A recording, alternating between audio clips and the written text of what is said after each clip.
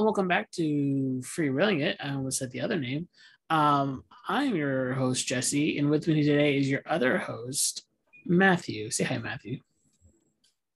Why comics? No. It's because I recorded that yesterday. Okay. My brain's still kind of in that mode. It's funny.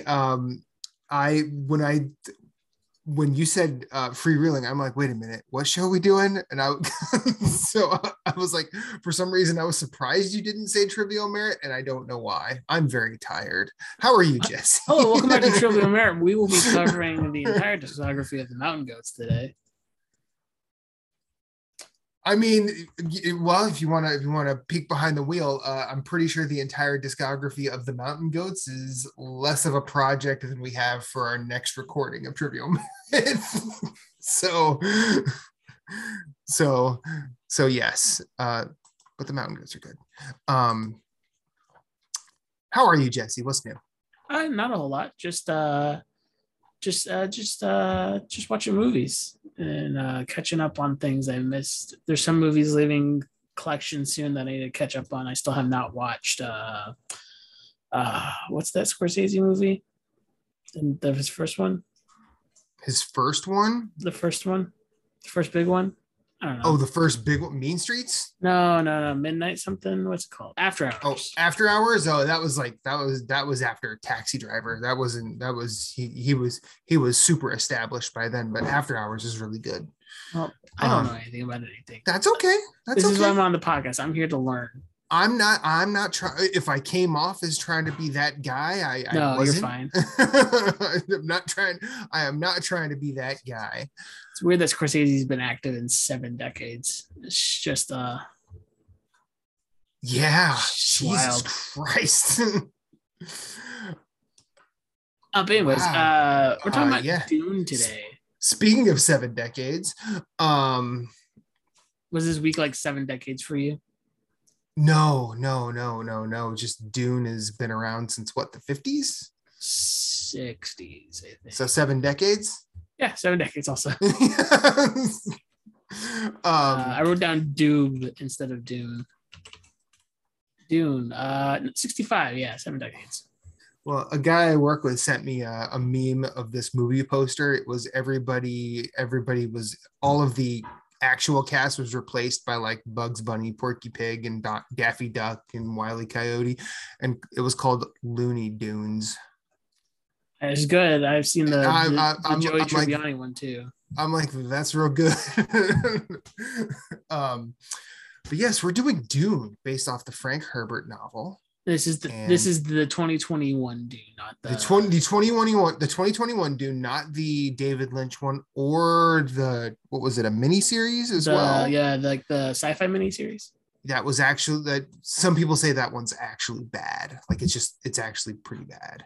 Really, I heard that was actually really good. So. I see. Well, and see, I haven't seen that one. I have seen the Lynch one, and the times that I've had conversations about it, I actually think I've actually been the one that likes the Lynch version.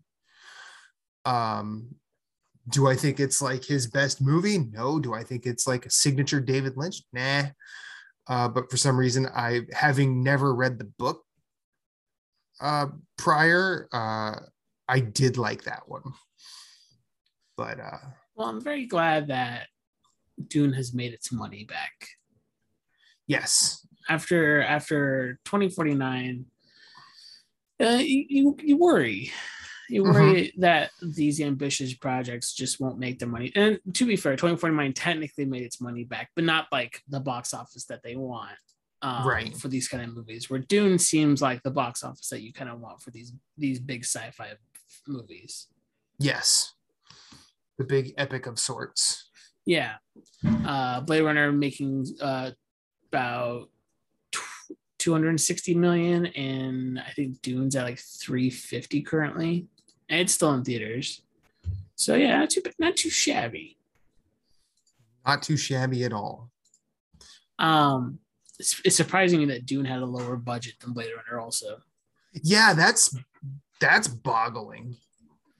Because it feels like Dune though had a lot more natural sets though, because I know they film like all of the water planet. I don't remember any of the planets' names. The water That planet. is the Caladan, Caladan. or is that Gedi Prime? Gedi Prime Actually, is I the have the Harkin. yeah, I have the I Wikipedia think here. Gedi Prime is the Harkonnen planet, and Caladan is where the Atreides are from Yeah, originally. the Before. Atreides one, Caladan. That one, I believe, was all filmed in Norway. Okay. And so like stuff like that, and like the green screens were very minimal in this movie. Like I guess they didn't like green screens, so they tried to make matte paintings that worked as green screens. Really? Yeah, I read something. It could be this could all be bull. I don't know. I read it on the Sure. internet. But I guess the set designer was like, yeah, green screen, like fabric green screen just look weird. So he painted Mm-hmm. on them to kind of make them look different and like mesh better. That's interesting. Yeah, I mean, this I whole mean, this whole process is really interesting too. Because like, did you read about the soundtrack and stuff? no, I've not read any ancillary stuff. Well, should we get our thoughts out before we get into the interesting things? Of course, of You go course. first. I love this movie actually. I've now it has been a long time since I've seen the Lynch version, but the Lynch version did not do to me what this movie did. And I also realized that like it's probably been 2-3 decades since I've watched the Lynch version. Um, and like this is the one that made me pick up the book. I had heard like for a long time that I should just read Dune, but watching this film, I think Chalamet is amazing. It was nice. I've not seen any of the Aquaman movies. If there's more than one, I've not seen Momoa in the MC or what that's DC. I've Yeah, not seen Momoa in any of the comic book movies, but it was nice to see him as a character that's not Khal Drogo from Game of yeah, Thrones. yeah, And I actually found myself drawing a lot of the parallels that I would assume a lot of fandom would make between Dune and Star Wars. I mean, I was looking at it like, oh, wow, George Lucas really did just sort of lift Star Wars from Dune and Kurosawa, which is something I always kind of knew, but I'd never really made the connections. yeah. It was nice, but I also like that this is less. There seems to be less magic here than in Star Wars, Yeah. and I was actually kind of taken aback by that. Yeah, it's very interesting how grounded the world for such a sci-fi world. And I've been talking about this to people for since we watched the movie, how grounded this movie is as a sci-fi movie. That even though it is technically, I think it would be classified as high sci-fi, it has a lot of low sci-fi feeling moments and elements. Can I ask a real stupid question? Just ask it. I actually don't know what high and low differentiates. So, like when someone says high fantasy or like low fantasy, I'm like, what is that? Is that like highbrow fantasy? Or I actually don't know the distinction. Yeah. With fantasy, and I think this goes with sci-fi too. High fantasy is usually there's nothing that we can really recognize in the world, like other than like the basic human things. Like Lord of the Rings is like super high fantasy because the systems, the characters, the way the world works doesn't make it doesn't work like our world works at Okay. all. Even if it feels like an old world in that way, it's still Mm-hmm. pretty high fantasy. By there's no us in this world. Okay. Where something like what's a low fantasy? I'm trying to think off the top of it. Harry Potter. Harry Potter is technically like a low fantasy because there's so much of us in those books. There's so much of like modern human nature and technology in those books. Where I think Blade Runner is a low sci-fi because it's so like it's a very possible future Mm-hmm. where same thing with like Star Trek. I think Star Trek's pretty low sci-fi, or Star Wars is a pretty high sci-fi concept, I think, because there's some stuff that's like very much the culture at the time, but for the most part it's really foreign. Okay. And I think the big thing that distincts it from each other, I think Dune, from my understanding, fits into low sci-fi a bit more than it does high sci-fi, is the Earth is somewhere. The Earth is connected to this somewhere, right? Where they make reference to just humans. Yeah. And Dune, I believe, is set like which is far in the Earth's future, like far in our future. Right. That's why there's characters still named Duncan Idaho. His grandfather still bullfights. Right. So like things like that. Like I think that's why it feels low sci-fi, even though it deals with a lot of high sci-fi concepts. Okay. All right. So okay, you can continue what you were saying before I sort of interrupted you with the high and low questions. Oh no, sorry. I was just thinking that I think it's so fascinating to see a movie that like Star Wars, as you said, like is so kind of ripped from it, but Star Wars like really plays into the high concepts. Right. Where Dune reins them in quite well, I think. That's really what I was just saying. It's like there's a Messiah story, there's warring factions.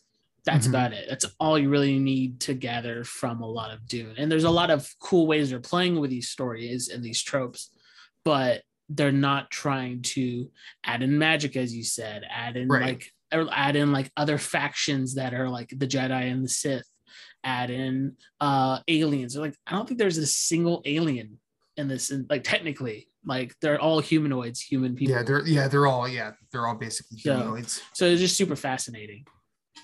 Right. And I think, and I don't know if this is because I am in my 5th decade of existence, but I enjoyed the fact that this is all politics rather than space opera. And I like how instead of one of my favorite moments, this comes early, is when Oscar Isaac's character and Timothy Chalamet are walking through the cemetery, and Chalamet is like, kind of his first real coming to grips with like, I'm not sure I want to be the successor of this House Atreides. And I think I don't know if this is because Isaac and Chalamet are both very good actors, or if it's just a really well written scene. Because I have picked up the books and started the books, and I'm about 100 pages into the first book. But I'll get into that later.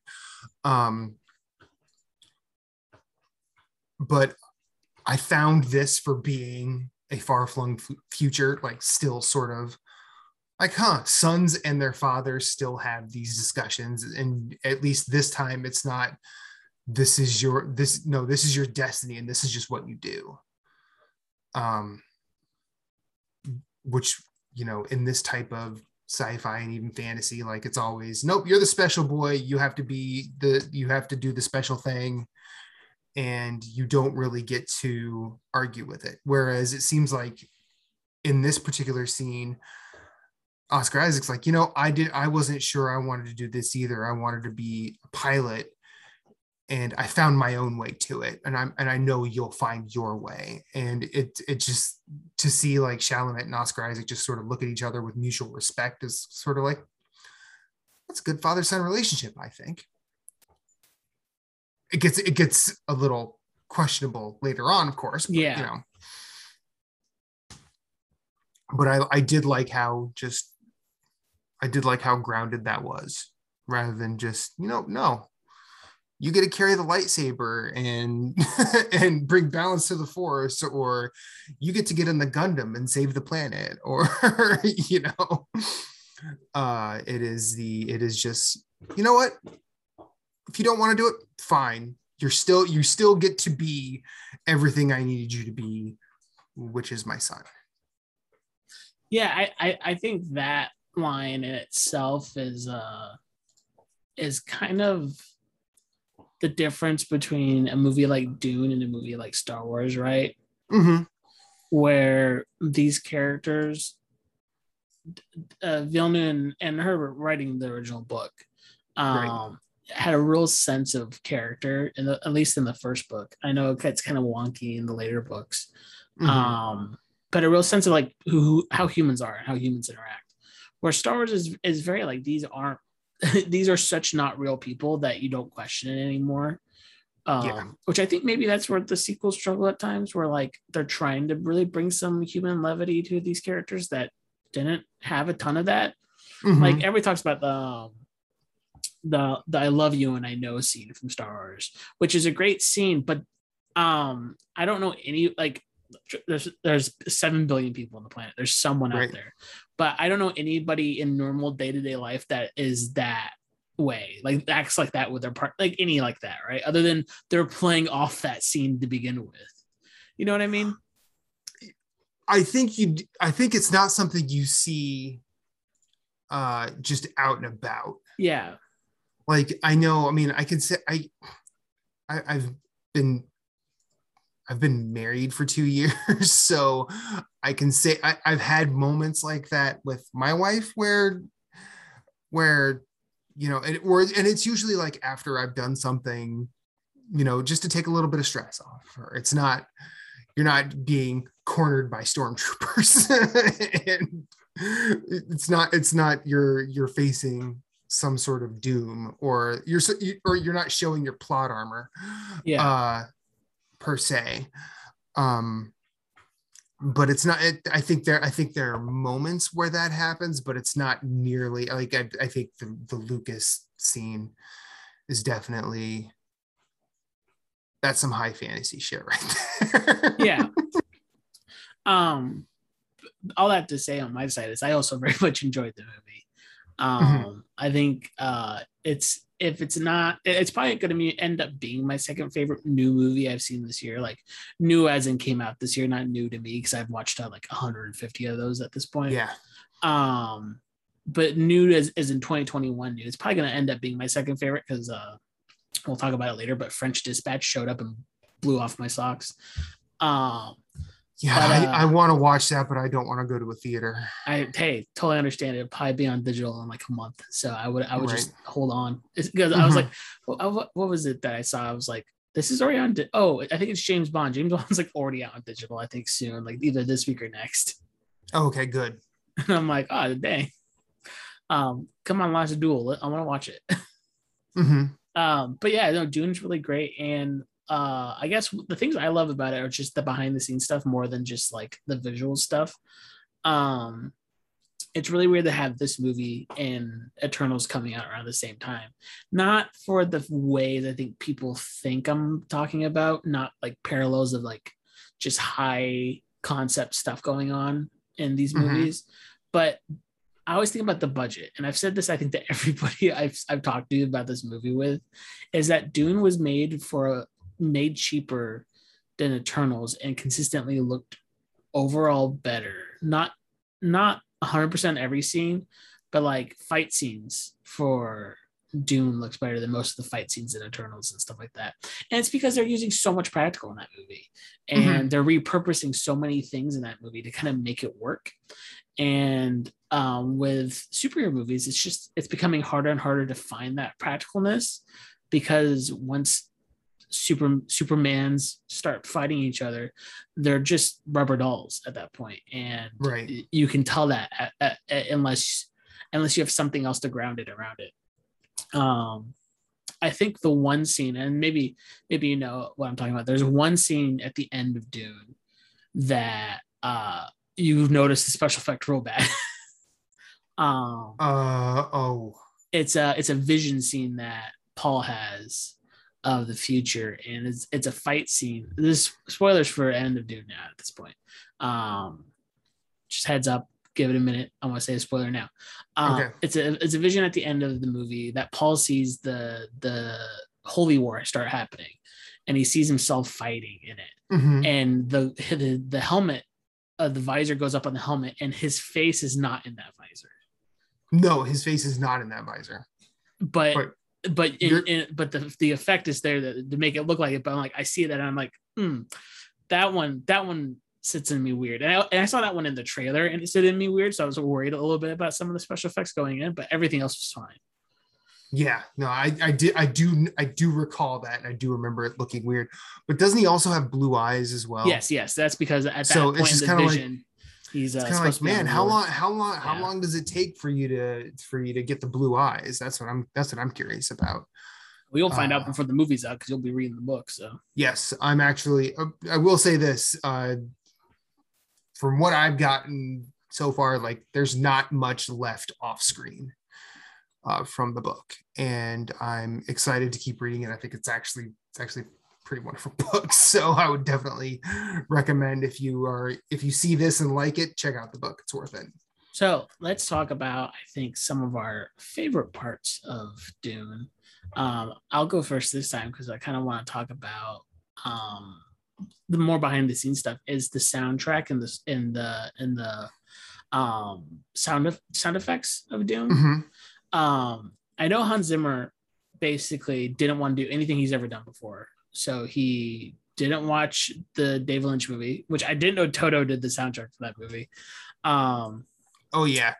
Is that just the era of bands doing soundtracks? Because isn't that the same era of Queen doing Flash Gordon? I think Queen doing Flash Gordon was before that. But no, Toto, this is like post Toto breaking out with their album 4 or IV, whichever you want to call it, where they basically broke out with a bunch of number 1 hits. So like it has Rosanna on it, it has Africa on it. So and prior to that, they had been basically a I don't want to say a middling prog rock band, but because I'm just not a prog rock guy. I never really have been. I've tried, but they're like, that's the only thing by Toto I really like is that album. Let's see here. And Flash Gordon that was 1980, and Dune was 1984. So same decade. Yeah, I mean, same era. Like this, I feel like there's other movies that had the same thing going on at that time. I mean, I think Vangelis did Blade Runner and Chariots of Fire around that time, and Vangelis was a prog rocker as well, especially in his band. I think it was called Aphrodite's Child, which they did that's one of the few prog rock albums I really like. I think it's Babylon 666, I think. But yeah, that's good stuff to listen to. But yeah, so having Zimmer basically like go into hiding for like a month and come up with a lot of different instruments and a lot of different sounds for the soundtrack, I think really enhanced. I didn't finish it. I was in the middle of it before we started this, but there's a new Thomas Flint video just about how subtly impactful his soundtrack is in the movie. But not only that, there is a Foley system going on in Dune that's really, really interesting. And I mean by Foley, I just mean sound effects. I mean, people making cool new sounds for this movie, where I guess Villeneuve didn't want them to use any sound library. He wanted to make them all new sounds, which when you tell someone that who works in this industry, they're probably like, come on, man, why are you making my job hard? Yeah. But I think what made it so cool and what made it really easier for them to do it is he brought them on set in the middle of production. Mm-hmm. And he let them watch them film and like get it like a feeling for everything going on in the middle of them filming it, instead of having to do all that work at the end. Yeah. And so like, there's a lot of just sound design in this movie that is fresh. It feels like the last time I remember watching a movie and go, man, this sound design's good, is Ford versus Ferrari. Which I still need to see. Yeah, and I think like the cars in that just sound so crisp and good, and the mixing is so well. And Dune, there's like just a lot of cool gadgets and vehicles that sound really good and really cool and sound the way your mind thinks they'll sound, but they're not entirely sounds you've heard before. So yeah, I really enjoy that. Right. I think on that note, like the ornithopters in there, like they almost have like a retro future design because they just look like dragonflies. But I think the way that they sound when they're flying through the desert is like it's very it's odd but appropriate. And then how the Sardaukar and the Atreides, they all have those shields. Yeah, the overshields are great. And it sounds like the only thing I can equate this sound to is something that would have happened in techno in the 90s. If you ever hear the song Jumbo by Underworld, the synths in that song sound like the overshields on these individuals. Yeah. And it is dope. And I just like I know that they're clearly not the same thing, but just the sounds just sort of rang that way in my head. And I just thought that seeing all this was very like, oh, this makes sense, but it's also like fresh. Yeah. In a way that most sci-fi doesn't hit me that way. It's also nice to kind of have a sci-fi movie that doesn't rely on gunfights. Right. And I don't think Herbert, when he wrote it, was thinking about this at the time. But I wonder if Villeneuve was thinking about this when he was making it, where when you have your heroes in the middle of gunfights, they can't get shot. Like that's always an issue. That's why the Stormtroopers gets made fun of so much in Star Wars, because they can never hit anything because your heroes aren't supposed to get shot. And it happens in all action movies with guns. But when it's only knife fights, like 90% of Dune is just knife fights. When it's only knife fights, that's when you can have your heroes get hit and wounded, because it's much easier to showcase like cuts and stuff than it is gunshots, because gunshots can be so like detrimental to your whole body, where a cut on the arm, as long as it's in the right place, won't do a bunch to you. So I think superficial cut is not going to do near what a shoulder bullet. Yeah. Superficial cut on your shoulder, you can still swing that arm. Yeah, and so that's why I think like a lot of the fights are really well done, and it makes sense for them to overpower some of the bad guys in these fights, because it's all about training with these weapons now, instead of being a good aim with a gun and then missing all the time. Right. It's essentially that old kung fu concept of discipline. Like that's exactly what it is. And there's a lot of really good foreshadowing in the movie to the skills of everybody involved. Like there's that line where they're trying to get the Emperor's men to help out, and they're like, don't be so confident here. Like they have Duncan Idaho and they have what's his name as their trainer, like Gurney. Yeah, they have Gurney Halleck as their trainer. They're like, don't be too confident, and they're like, we got this. And then those men show up and they just get eviscerated by Duncan Idaho. So it's like, we've established that Duncan Idaho is a force. And then Josh Brolin, he shows up, dismantles a crew of 4 or 5, and then looks back to his army and says, "On me." It's like, what? Oh, this movie's dope. I love it. It's really doing the bring me back to a genre type thing that I kind of wanted it to do, because I've not been like super into.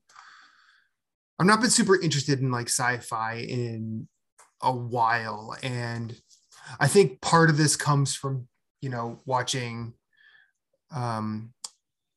Possessor and Kill List as well, because there's certain, granted Kill List is more folk horror, but like Possessor is definitely sci-fi, and depending on what kind of argument you want to start, religion can kind of be science fiction, but I'm not really going to be that guy here. And I think and that's why I think Kill List sort of fits in doing this to me as well. So yeah. Moving to talking about some cool things about the plot too is I think working with a Messiah character is very touchy. 100%. And like before people just throw out, well, this book invented this idea of the white savior. Yes, but I know in the future it does very interesting things with that idea too that we won't see yet.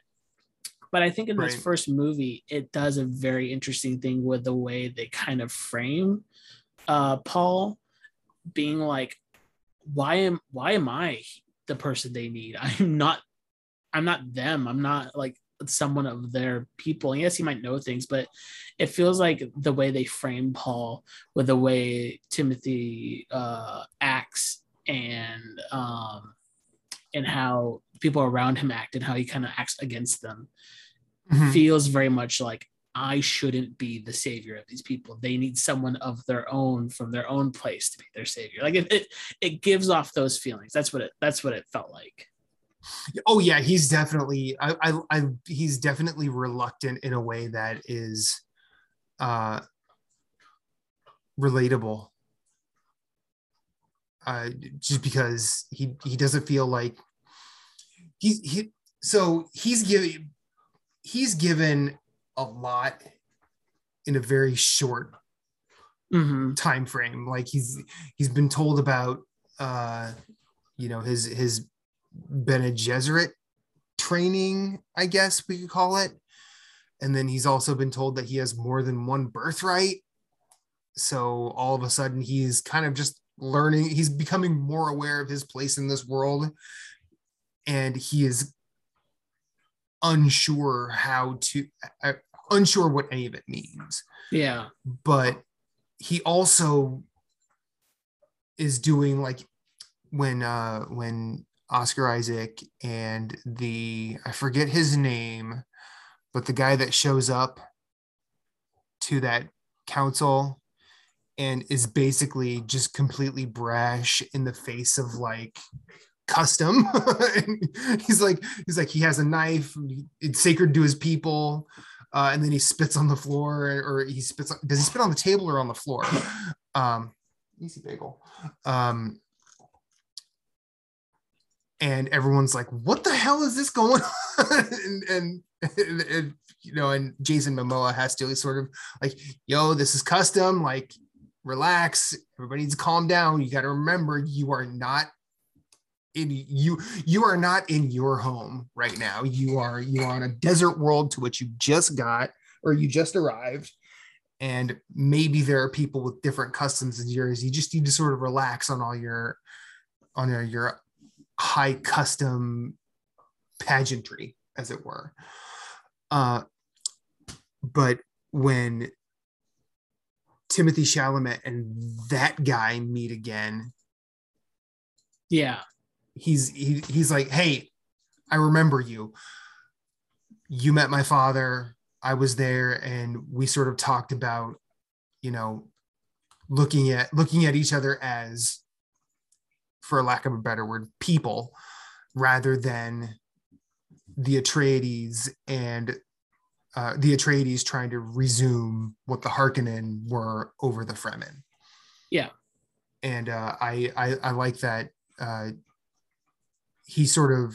That's sort of the one thing he takes from his father. He's like, look, we can work together, and I would much rather work with you than be some messianic figure, if I'm even saying that correctly. Yeah, and I totally agree. I have a question for you about the end of the movie again, where I've heard a lot of people kind of get lost when it came to that final fight. Right. Because before he gets a little vision that says, you can't take a life. And it shows him getting stabbed by the guy, right? Right. And it also it says to take a life is to take your own life, right? Mm-hmm. So people are like, did he go against prophecy by by killing that man. And I don't know, was that your interpretation of that? Like that he broke prophecy and he was trying to break prophecy? So I have a different interpretation after seeing it twice, but I watched it twice. I watched it before we talked about doing it, and then I actually I wrapped it up again on my bus trip home, and I watched it, and I feel like I was watching it more intently this time around, and while I feel like what's shown to you on screen is his vision was a metaphor for what is said, whereas like his vision is a metaphor for in order to take a life, you must take your own life. Yeah. But see, earlier in the film, he also says, I saw my death, or I saw my death, but it wasn't my death. Yeah. So I think the text is leading it to be a metaphor. And there's also the issue with him seeing the guy that he ends up killing as kind of his friend, as you were talking about before. Yes. And I think that also in a way is kind of a metaphorical thing where it's not that guy specifically, but just the people in general are going to lead him down this path. I think I when I watched it the second time, I'm like, oh, so what they mean by this is he has to be willing, if he's willing to take a life, he has to understand that this is going to change him. That the Paul that we get at the beginning of the movie will not be the same Paul after he takes a life, because that is such a big decision for anybody to make. And he's not done it yet. That he's going to die when this person dies, because it's not the same person coming out the other side. Right. Yeah. He's that reluctant hero realizing consequences to his actions. And I actually love how in that particular fight, this is probably the one time we really get Jedi Force stuff. Yeah, kind of. Because it's clear that if a fight in general is a chess match of sorts, Timothy Chalamet just has this guy's number. Yeah. Like he knows the moves. He knows how he's going to defend. He knows how he's going to attack. And he's basically got it to where all he's doing is he's like, you know what, just yield. I've got you. And, you know, and he has to learn on the fly that the custom is we don't yield. You finish the job. And I forget now, I didn't look at this before. Is that Javier? Yeah, it is Javier Bardem. Javier Bardem's character is he just toying with him? I don't think he's toying with him. I think Javier Bardem's character can't get a read on him. Was my thing. I didn't think Chalamet. I didn't think. I keep saying Chalamet. I just call him Paul because it's probably easier to say than Chalamet. But Paul is I think Paul is like kind of, because he's not really looking at his attacker anymore. He just knows it. Yeah. So now he's sort of looking off in the distance, going, okay, am I doing this? Yeah. And then you see him do it, and while it seems like the most anticlimactic thing, I think a really good bit of acting here is between Paul and I forget the Fremen woman that he was talking to prior. I believe it's Javier Bardem's daughter. Yeah. In the movie. Well, I don't know if it's his daughter or not, but it sure seems like it. Yeah, but anyway, they look there's like a cut between two of them just staring at each other, and they seem to understand that some big shit just happened, and some big shit is changing the course of both of their lives. Like they are in that moment. Yeah. And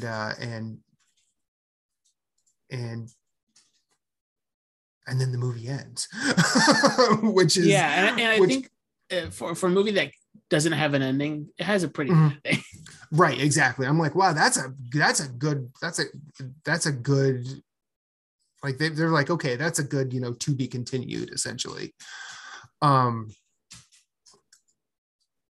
So we both like this.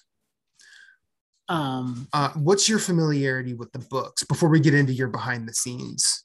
Oh, well, the behind the scenes stuff is mostly about the soundtrack, but I read the book a month before the movie came out. I finished it.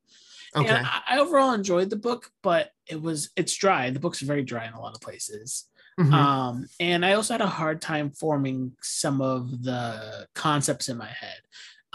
When it comes to high fantasy and I guess high sci-fi at this point, reading Dune and seeing how that played out. Unless I already have kind of like a visualization going on for things in front of me, I have a hard time putting them in my head with only those two genres, really. Most other things I'm pretty okay with. So I liked the book, but I was like, man, I don't know if I'll read the rest. And then I watched the movie and I go, I think I'm going to read the rest of these books. Yeah, like I mean, I'm only 100 pages into the first one, and if it keeps going the way I'm enjoying it, I'm like, I'm definitely going to pick up 2 at some point. I think but I also understand. Yeah. I also understand this is like half of the first book, right? Yeah, this is about probably close to 300 pages of the 600-page book. Okay. Yeah, there was something else about the plot that was really interesting that I wanted to bring up. I'm trying to remember what it was. Sandworms look great. I should just point that out. Oh yeah, that would the scenes with sandworms are some of the more interesting predator scenes in a movie that I've seen in a while. I guess I want to talk about briefly like how good the bad guys are in this movie too. Like Skarsgård and why can't I remember someone's name? Is it Dave Bautista? Yeah, Bautista. Like both of them are pretty terrifying. Right. In the movie. Poor what's his name? Polka Dot Man from Suicide Squad. Give me 1 second. I'll get his name. Hold on. I got it. Just give me a second. It's almost here. I'm looking up cast of this movie. David Dashmahan. I don't know if I pronounced his last name right. Probably not. Poor that guy. He dies a lot in Villeneuve movies. He dies in the most brutal and visceral way I can think of in 2041. Oh wow. Have you seen 2041? 2040 Blade Runner, sorry. Blade Runner 2049. No, I still 49, sorry. He's in that one, and the way he gets offed is pretty brutal. And even this one's kind of brutal for a PG-13 movie. Okay. Because he's the assistant for the Duke. Is he called the Duke or the Baron? Oscar Isaac? No, he's the assistant for you mean Skarsgård? Yeah, Skarsgård. He's the assistant to the Baron. Yeah, the Baron, and like his eye when they do the poison and his eyes hollow out and stuff like that's pretty gross. That's that scene. Oh boy, I was not ready for how well they orchestrate that scene. It's a PG-13 movie, really bumping up against an R rating at times with some of these like the way they get around some of the violence. I think. Yeah. But yeah, like. This is a good movie. Yeah, this is. I mean, even if you come at it and you're trying to dissect all the politics of it, which we've not really done here, you could still do that while eating a lot of popcorn and being completely entertained. Like this is for as much as I've heard about Dune as a book franchise and how I've heard it's kind of like unfilmable or being career wrecking in a lot of ways, like this comes together really, really well. I was having a conversation the other night, and the person I was speaking with had the biggest problem with the fact that they didn't green light the second film before this came out. And my one sort of posit, and I'm like, the history of Dune movies, right? I don't remember their answer, but like David Lynch was on a meteoric rise, and Dune about wrecked his career. Yeah. Now, granted, it's a movie I personally like, but I am one person in the in a sea of many, and one person's opinion does not match public opinion all the time.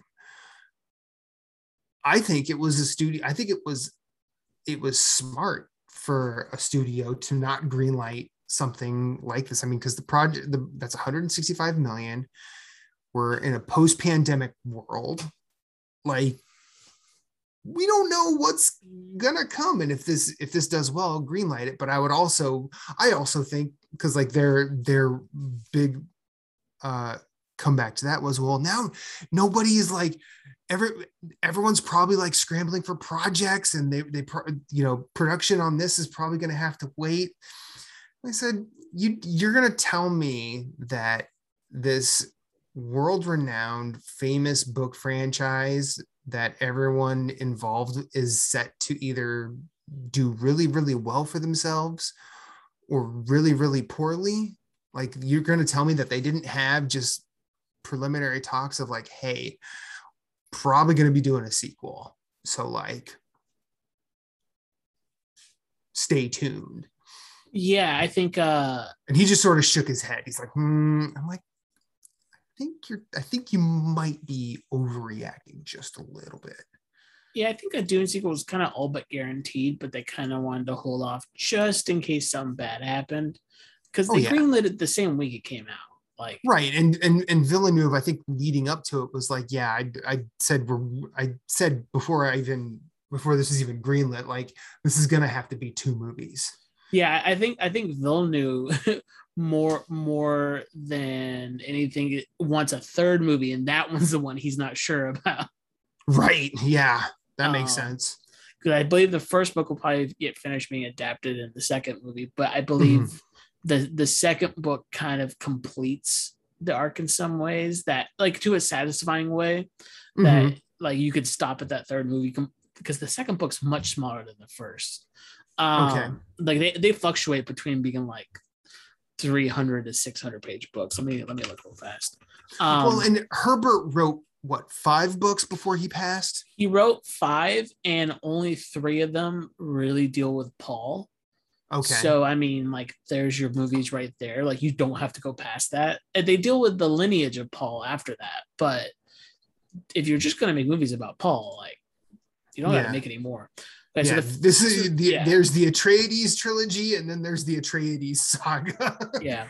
So the first book is, according to I think my book's longer just because the way it's published. But the first book's 412 pages, and the second one is only 256. So you can adapt that to one movie. Okay. And then the third one, I think the book that I have is like 500 pages, but it has, I think, like, it just depends. It has like appendices and stuff. It has a whole bunch of ancillary stuff that I know what's there, but I haven't started engaging with it yet. The third one you would probably have to split.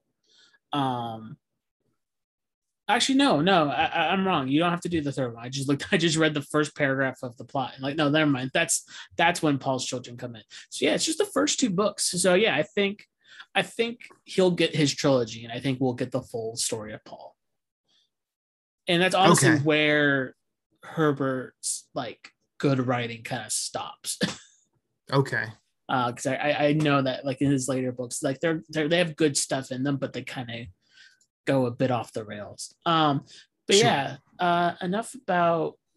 I mean, unless you have something else you want to say about Dune, I'm pretty much Dune out with my thoughts. I've watched this movie twice. 5 hours given my time. Did you watch it in theaters at all, or did you just watch it? No, I just watched it on HBO Max. And I'm glad for that, because it's nice. I mean, I know that there are theaters where you can basically go get a meal and get drinks. But I like eating and drinking at home. I totally agree. I think the only reason I saw this in theaters was because I got offered to go see it in IMAX. Oh, sure. I'm not going to besmirch anybody going to a theater, because I part of me still misses that experience, but also I work in healthcare and I'm tired a lot of the time. But yeah, the Dune's really good. I'm still really high on it, and I think I will probably avoid watching it till either A, I finish the book, or B, 2023, when the next one's about to come out, I'll watch this again to Yeah, same prep here. for it. I'll be back on HBO Max. There's also a spin-off TV show in the works, originally written or show run by one of the co-writers. But now he had to drop out because from the sequel got greenlit. He's like, well, I gotta work on that. So it's still being produced by them though. And yeah, it's about the crap, what's it about? I just want to make sure I say it right. It's called Dune the Sisterhood. It's based off the books called The Sisterhood. And it's about the Bene Gesserit, and like it serves kind of as a prequel to the movies and kind of like about their sect and stuff. Which that would be cool. I'm excited. I would love to. I saw one thing that really sort of I'm more interested in learning about Fremen culture and the Bene Gesserit way. I mean, significantly less so. I'd like to learn like more about the houses, just because I feel like we're not given much in the film. Now, granted, 100 pages into the book, and I haven't really learned a ton about that. So, as far as I understand, you don't get a lot from the houses until Son writes books about the houses in particularly. Oh, really? And I've heard that his son's books are not great. I heard they don't add much. They kind of just keep on expounding upon the smaller things that are there. Oh, okay. Yeah. Which, I mean, that's kind of what I like about my fantasy and my sci-fi, because I think about Lord of the Rings this way. Yeah, the Silmarillion exists, but I don't need it. Right. And the same thing with Star Wars. Like, yes, there's a bunch of legend stories and a bunch of like actual canon books now. I don't need those though to feel satisfied. And I think that's what makes a good main movie universe, is like having that satisfaction. When I have to seek out things to feel more satisfied with the things I'm enjoying, I feel like they're not doing their job fully properly. Yeah, like unless that's the layout of something. Well, see, like I think of franchises just in general that I like. Like, I've been a Star Wars fan most of my life. I've never once thought I needed to read any of the books. Like, none of that extended universe did anything for me. Now, granted, have other Star Wars fans said that I'm a bad fan? Oh, hell yeah. Have I cut those people out of my life? Double hell yeah, because gatekeeping is bullshit. Yeah. Examine and engage with whatever thing you want to, however you feel like it. That's sort of the beauty of it. But with like other IP or franchises, I like that stuff is there. So if I do go for it, I don't feel like I feel like I can just experience some of it rather than feel the need to do homework for myself. Like, and seeing Star Wars beyond the movies for me feels like homework. Now, will I say that about like the shows? No, I won't say that about the shows, because I haven't engaged with any of them. And I think that engaging with one of the shows or all of the shows at some point would be a lot easier than trying to seek out the books, which at this point may or may not be canon. Yeah. So yeah, and very much like what you were saying about the Silmarillion, like that ancillary stuff it's cool that it exists, but that doesn't, just because it existence does not make it essential. Yeah, I totally agree. So yeah, moving on from Dune, what is some stuff you've been watching the last 2 weeks that you want to talk about? I've watched absolutely nothing in the past 2 weeks. Well, good. That means I get to gush about French Dispatch and make you want to go see it. Well, I do want to see that, but before I let you, I will say this: I've been reading Dune, and I've also been reading a lot of Berserk. Oh, good. And most of like I already had the deluxe edition, the first deluxe edition of Berserk. I reread it specifically to start listening to the Podhand, co-hosted by friend of the show Maddie Lewis. and that shows that I was not ready for how good that show is. So yeah, now like in a couple of days from this recording, I will have a birthday, and 3 more Berserk novels are coming my way. So Berserk is going to be part of my life for a while, and I'm excited. But Jesse, yes, tell me about The French Dispatch. Is it really Anderson's most innovative film, like the trailers have told me? I don't know if it's most innovative, because this is technically the second full length Anderson movie I've seen. I've seen bits and pieces of others, but my brain hasn't been in them. So I didn't finish them. But I think for me, seeing French Dispatch and like seeing it in like an almost empty movie theater with a pretty good crowd, I don't know. It feels like what I like about going to the movies, even more than seeing Dune and the big spectacle that it was. It was just having a good time. Mm-hmm. French Dispatch, though, is, I know, different than most Anderson movies, as far as I know, because it's an anthology movie, and you kind of know that going in if you've seen the trailers, but also kind of don't. But it's very anthology based. There are 4 stories, 5 if you count the one that wraps everything around. One super short. I feel like it's just there to kind of set a tone and also to give Owen Wilson something to do. It's the same thing with the wraparound one. The wraparound one's like, oh, this is just so he can cram in more cameos. Right. But the main 3 stories are full of such heart. People say this movie's cold, and I don't get why they think that. Maybe it's just because like it's delivered in more of a cold way. But the deep down, like the point of the stories are really like, the first one's about like expressing yourself in art and finding yourself again in art and finding love in art in that way. The second one is about revolution and also becoming an adult and wondering what that means when you're like 19, 18. And also when you're like 40 and you still don't know what being an adult means. Like, it deals with that concept. And the third story, calling me out, Wes Anderson, Jesus Christ. and then the third story is about being rescued in situations where you didn't think you had anybody, but also when there's only one person to rescue, you have to rely on them, and like kind of how scary that is at times. I don't want to like dive into why they all mean these things or like what the plot that leads to them, but I think like it's Wes Anderson like going through some stuff. And the set designs for these movies are like so impeccable. Like, they're the most perfect miniatures at times, the perfect like framing devices at times.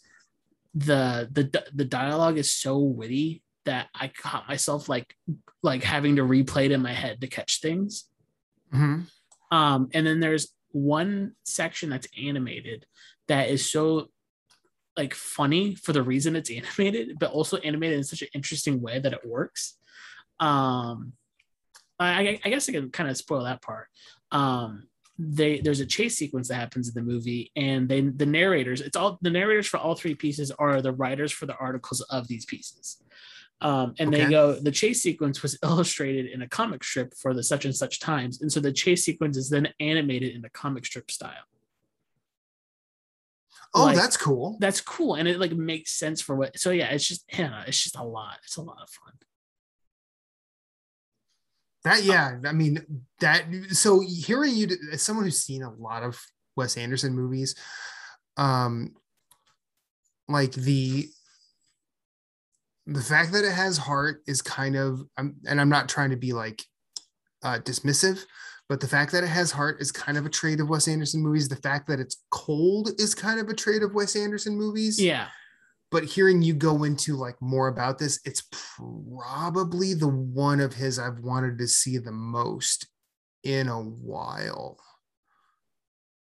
Like I think I fell asleep during Moonrise Kingdom. Was that his last one? His last one, I think, was Isle of Dogs, which had its controversy, which I haven't seen it, so I won't like kind of talk to it. I did not see Isle of Dogs. No. His last live action one before this, though, I think was Grand Budapest. Okay. Yeah. If it's Grand Budapest Hotel, I've not seen it, but the last one of his that I did watch was Moonrise Kingdom, and I fell asleep during that. That's one of the ones I started and I just didn't finish because my mind wasn't in it. Yeah, and that's exactly where I was. And I will go back, but I did like. I do like the Royal Tenenbaums. That's one of my probably favorite movies ever. I don't know if it's my favorite of his because I also do like Life Aquatic. The one I did not really care about was the Darjeeling Limited. Like, I don't think it's bad, but there was there was a lot in it where I was like, I don't know. Bottle Rocket's amazing. Rushmore's amazing. I'm trying to find just like a quick list of his to see Fantastic Mr. Fox. Mm-hmm. That movie in his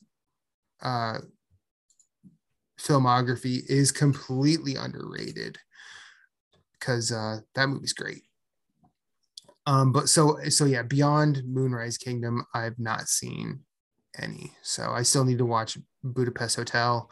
Probably need to watch Moonrise again, and then Isle of Dogs and French Dispatch. But yeah, hearing you describe it, like, this is the first one I've wanted to see in a very long time. I think it's probably it's definitely the best one I've seen, but I've only seen two. What's the other one you've seen? I've seen Grand Budapest, and I really like Grand Budapest also. Okay. But I think this one is just even more charming than that one. I will say though that it's still probably not for everybody. It's very uppity still, but it's just a fun kind of uppity. When you say uppity, give me a little more. It's just like the movie is trying to be smarter than you, and I think half the time it succeeds to be smarter than you, and I know that can make some people mad. Okay, all right. Does that make sense? Like, it's that makes sense. Not that it's making fun of you. It's just like it's trying to play at such a high concept at times that and not like a foreign concept, like one you can reach if you really thought it out and like played at it more. Nothing like existential or something like that. It's just like there's a scene where there's a scene where they're trying to explain a character's reasoning for starting a revolution. And the scene, they're like, okay, but they explain the scene. We're going to show you a play from the life story of this character. And they show the play, and there's, I don't know who the actor is. It's another famous actor, but he talks about like, yep, I took shrapnel on my butt and my arm and my this and like, he's like, I'll never change a day in my life of working in this army. Like, it's just such a stupid kind of play thing. And it's comedy, but then it gets real dark and real serious, and you don't know if you're laughing still, and it doesn't give you time to really figure that out for yourself. It's just like, we know what we're going for, and we're moving on now. I'd love to hear your thoughts on the Royal Tenenbaums. I don't own that one yet, so I haven't seen it, but when I do, I will let you know. Okay. I might just make you watch that for the show. That's fair. That's easy way to do it. What I will say is I've also been watching a ton of noir movies. I don't want to talk about any of them yet because I'm trying to get through the Fox Noir collection on Criterion. And I think once I've actually gone through the whole collection, I'll pick like my top 3 of those. And maybe if we have time, my like bottom 3 that you should absolutely just don't give it any chance to. So far though, having a good time with those. Okay. Yeah, that I watched one of those recently. Like, I think it was between the last episode and the episode prior. I think I watched one. I'm trying to remember which one. But yeah, that Fox Noir set's really good. So yeah, that's I think everything. In 2 weeks, we're having our wonderful friend Grace back on. And yeah, no. Wait, I messed up already. This show is becoming weekly for at least a month. So yes. Next week when you hear this, Grace will be back on and we'll be talking about Last Temptation Probably, maybe. That's a maybe still. I've not clarified that with Grace yet, but we will definitely be talking about silence. Details are pending. Yeah, but we're definitely talking about Ingmar Bergman's The Silence. No, wait, is it Ingmar? I thought it was Scorsese's Silence. That's what we were talking about. Really? I thought that's what you were talking about. I thought that was an Ingmar.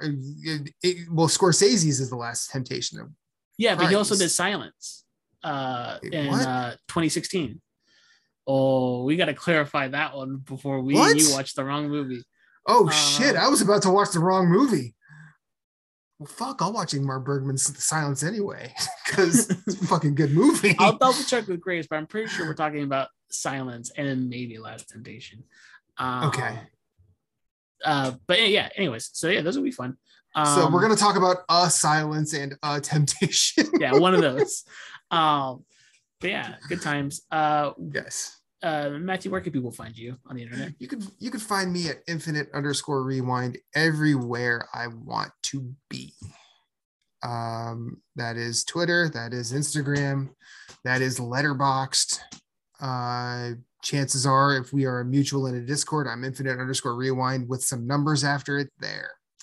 Jesse, where can we find you? You can find me everywhere on Sleeper of the Bed. I have a comic book podcast also called Why Comics. You can find that on Twitter at WhyComicsPod. Matthew, you can find his other show, Trivial Merit, at Trivial Merit. He does that with Caroline, who's amazing. They take you to one mood to another mood with songs. I completely shat the bed in terms of self-promotion. I'm sorry. That's fine. We're tired. I'm barely paying attention as is right now.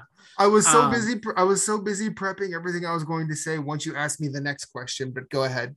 He has a video game one too, but I don't remember. Story Route Zero, that's what it's called. Yes, I think it's on hiatus right now, but it'll come back. No, it's still going. We take off in December. Oh, actually, probably by the time this goes up, we'll be on hiatus, but yeah. And then, yeah, Matthew, who does your music? Well, the person who does our music is now on Spotify. You can find them capital letters DEAD-I. Their album, Bloodshed Kingdom, was released on, doesn't say the release date. Way to go, Spotify. It was released in the end of October, I believe. I think it might have been actually Halloween. But it's out. You should listen to it. It's 10 songs, including our theme song.